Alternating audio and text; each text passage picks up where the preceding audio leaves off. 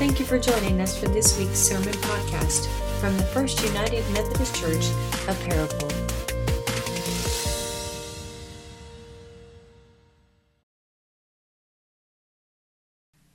Holy God, we do pause now as we give thanks for your presence among us as we share in the reading and hearing of Scripture. We know these texts well, the beginning verses of Genesis, the story of John and Jesus' baptism. Though we are familiar with these texts, may they still be alive with your Spirit. May you be speaking to us through these words of Scripture. May you help us to see ourselves as you see us within these stories. Holy God, we give thanks for all that is behind us over the past few weeks and months. What a busy and joyful season it has been here at the church. We give thanks for the opportunity together today on this first Sunday of the new year as we refocus and recommit ourselves and begin together again to worship and to follow you with 2024 ahead of us. God, may all we do today as we sing and fellowship, as we pray, as we read Scripture, as we prepare to remember our baptism and come to the Lord's table, may all of these acts of worship serve to shape and reshape us according to your will. These things in Christ's name we pray. Amen. Nick Hardwick told his wife, take all of the money that we have saved up. Be sure to care for yourself and for our children. I'm going to take $1 million. I'm going to go to Nicaragua, and I don't think I'll ever come home. Nick Hardwick was in a very depressed and dark state in his life. He couldn't imagine any future for himself. He had a happy spouse, he had healthy children, he had plenty of money, he had all the successes that the world would define as such, and yet he couldn't imagine going forward. Now, Nick Hardwick may not mean a whole lot to you, but I'll give you a picture to give you some idea of what we're dealing with here. Nick Hardwick was an offensive lineman in the NFL for the San Diego Chargers for 11 years. That's a pretty long NFL career. Most careers are only 3 or 4 years. He played center. He was in the Pro Bowl. He made quite a bit of money. He saved his money. Everything seemed to be going well, and he came to the time in his life where NFL athletes retire. When he retired, when he played, he weighed a little over 300 pounds, as most offensive linemen do, and immediately upon his retirement, he lost 85 pounds. 85 pounds, and not in an entirely healthy way. That retirement for him brought a loss of identity. He talks openly about this. It brought a loss of purpose, a loss of community. I mean, all of these teammates and coaches whom he had spent so much time with over the years, that was suddenly gone, right? Playing this game, trying to defeat an opponent, that sense of identity, that was suddenly gone, right? And even his body, which he had trained, right, to eat 5,000-6,000 calories a day, to lift weights, to perform, to be big and bulky, that was gone, right? And he really struggled to the point of depression, to the point of not really having a future, really kind of lost himself. It's a fascinating story. His is one among many, captured in a long-form sports essay this week by Pablo Torre, talking about particularly NFL athletes and particularly offensive linemen, the transition they go through when they retire. The spiritual, emotional, also the physical transition, the way in which they've trained their bodies and the way in which they have to untrain their bodies. And Nick Hardwick is one of those individuals. In fact, he's kind of the face of this challenging season for many of them. He celebrates now, of course, that he came through that time and he's kind of found a new purpose, a new identity. He works as a coach and a teacher and a guide for other people who are going through similar transitions in life, whether it be physical, emotional, spiritual, trying to help them see the light and see the future despite the circumstances that are before them. I think it's such an odd group to think about, NFL offensive linemen, and the way in which their bodies change as they retire and the way in which that maybe bring some self-identity crisis to them. It makes them seem much more sort of human, right? Not just these big bulking figures who push other people around for a living, but real human people who have something interesting going on inside themselves.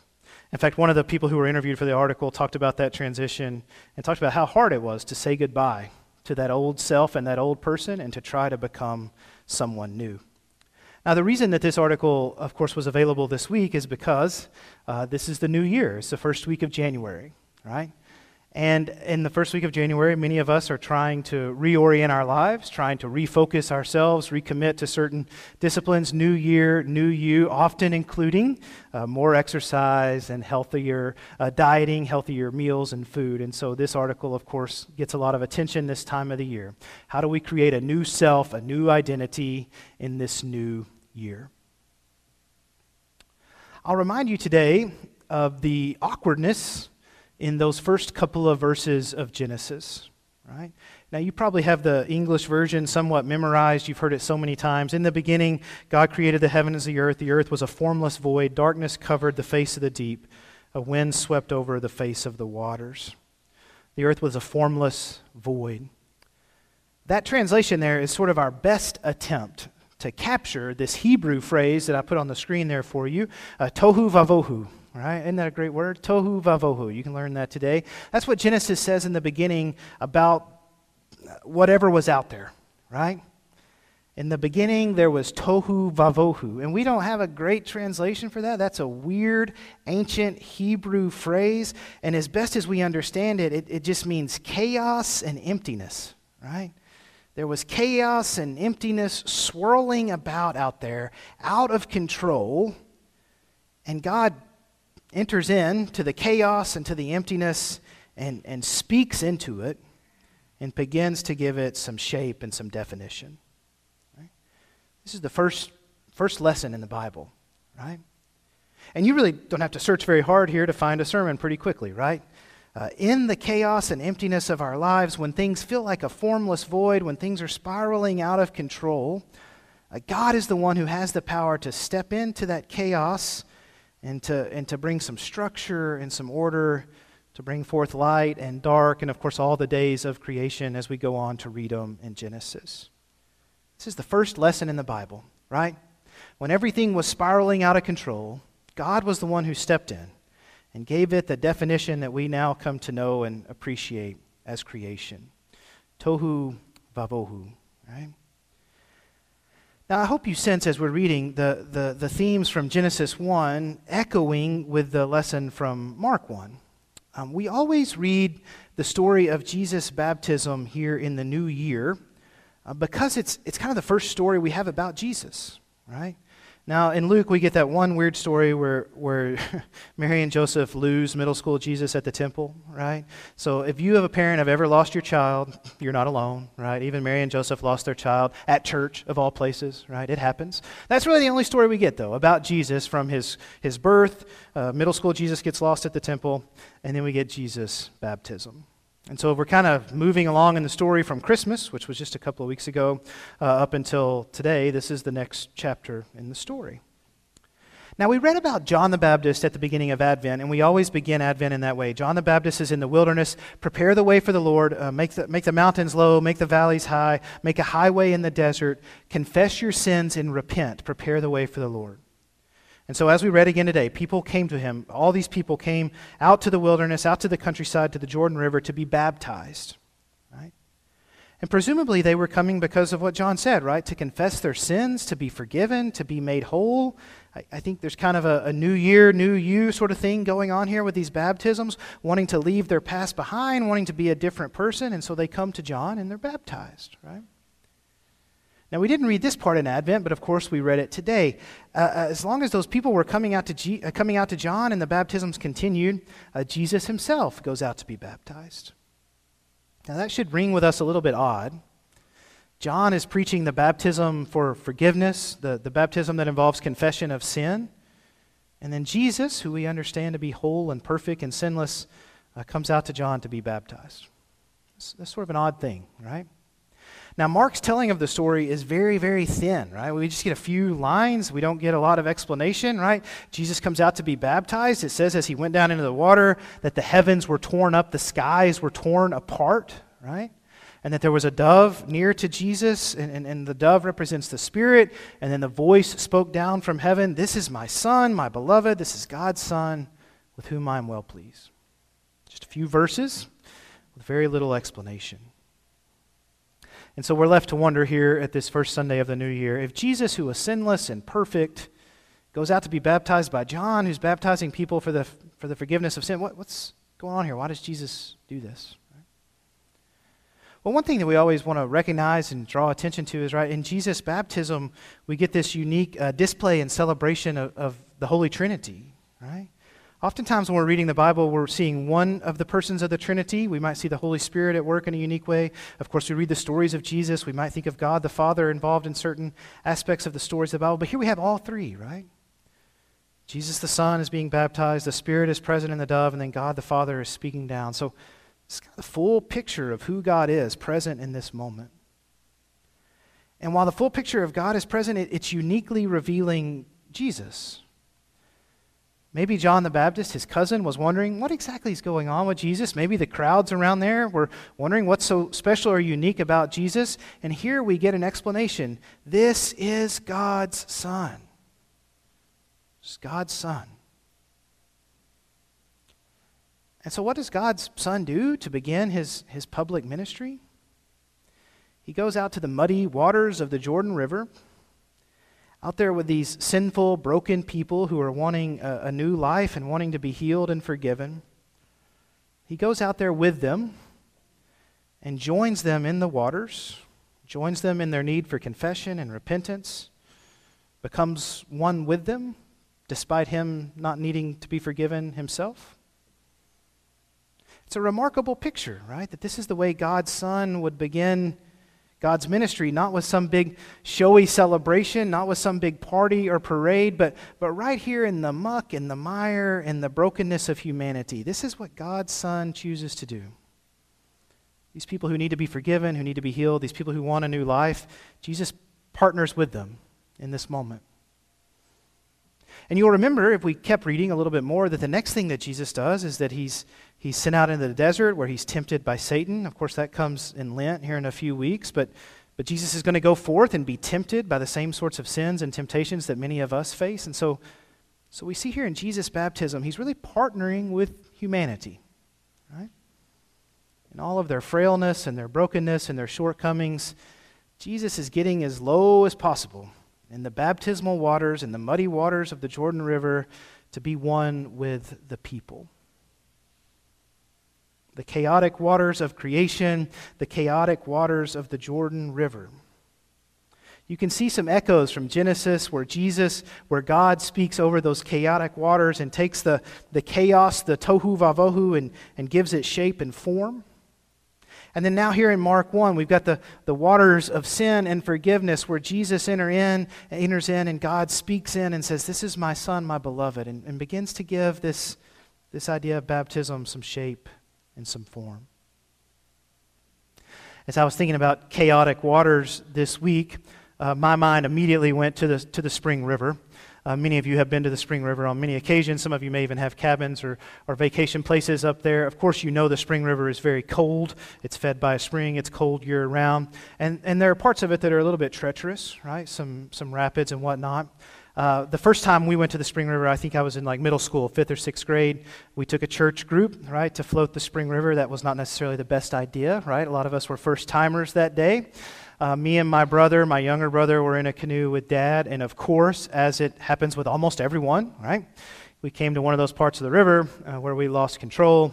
We tipped over, and things turned very chaotic very quickly. I can remember still that cold, violent rush, right? When you're hot and warm in the sun in the summer, and then you're in that cold water, immediately your body and your brain do not know how to function, right? I remember that feeling pretty scary. Of course, I was young. Dad was a good swimmer. We had on life jackets, but still, Dad was trying to grab us and get us over to the bank and trying to catch the canoe and get the paddles and all those things. A lot of other people were laughing and having a good time, but it was not a good time for us in that moment. It felt pretty scary. Dad still tells that story today, right, that he was pretty concerned there for a few seconds to get us all safe and sound again. Of course, you can see that that's really obviously a metaphor for life, right? A sunny, beautiful day, we're canoeing, we're enjoying ourselves, and just as quickly as we think we have things under control, things spill, and the cold water rushes in, and the chaos overwhelms. Of course, there have been lots of beautiful, relaxing days on the water as well, many canoe trips that went smoothly, right? Opportunities to swim and boating activities on Greer's Ferry or North Fork, many days on the the beach on the Gulf Coast. Those are the calming waters of creation, and that's, of course, the way we prefer it. This is sort of the work of God in the beginning, in the story of creation. This is sort of the work of Jesus in baptism, taking the waters of chaos and fear and anxiety and sort of converting them to waters of calm and care. Taking what is unstructured, what is all over the place, what is flowing wildly, and giving it shape and form. Right? This is what God does in Genesis, and this is what Jesus does in his baptism as he extends that ministry unto us. Today, on this first Sunday of the new year, I suspect that you are thinking something about what's before you in the coming year. I like doing that as well. The end of the year, collecting the data from everything that happened in the past year, analyzing what happened in the past year, thinking about what's going to happen in the coming year, how we're going to plan for it, how we're going to succeed. I really like having some targets and some goals. This year we want to be better at X, Y, and Z, and here are the steps we're going to take to do that. Jill and I celebrate our anniversary in January this past week. What a romantic way, right? I always like to have a meal where we strategize about the last year and the year to come. Jill loves this, don't you? Yeah, that's great. All right, and I even get my phone out, right? What worked in 2023? What didn't work? What are we going to do better in 2024? Nothing too intense, right? Just want to make sure we're on the same page and we're working toward the same goals. That's some of what we'll do tonight at the church meeting, right? What worked well last year? What do we want to do better this year?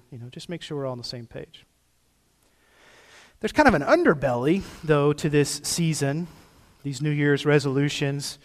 There's kind of an underbelly to this season that I think can be pretty painful and difficult, right? I mean, it's one thing to have some goals for the new year. I think that's a good idea.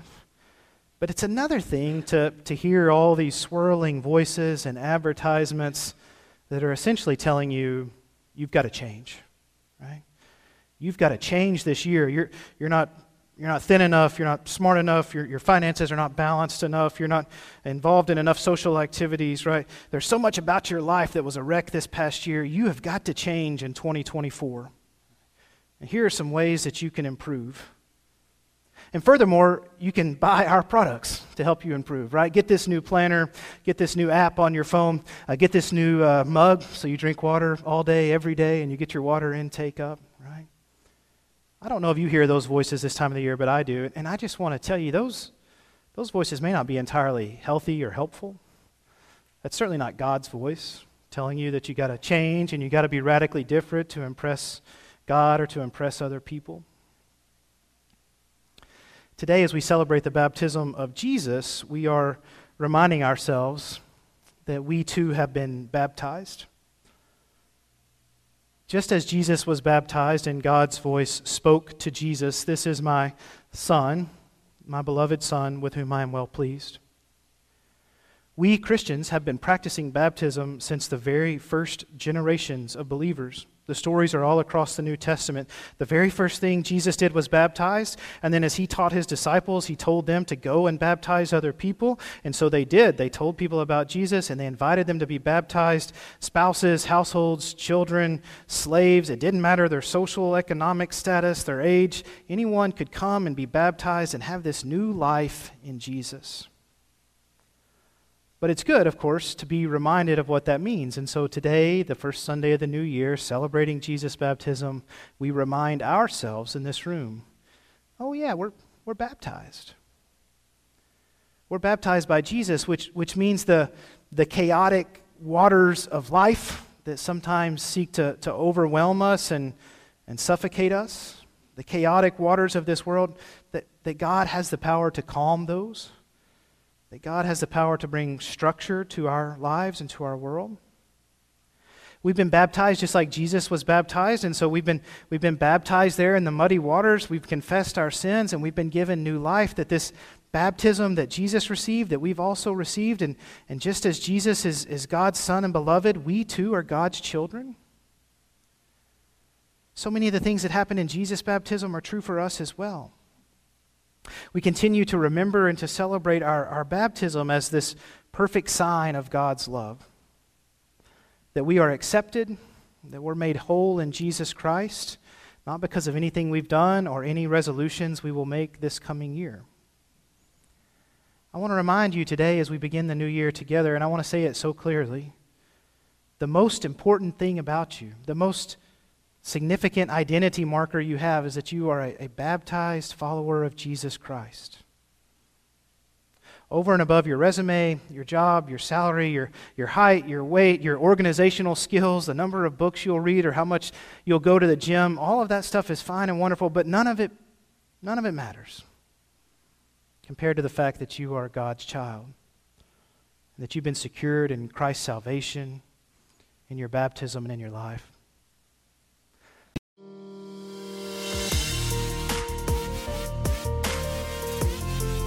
Hello, thank you for joining us for this week's sermon podcast from the First United Methodist Church of Parable.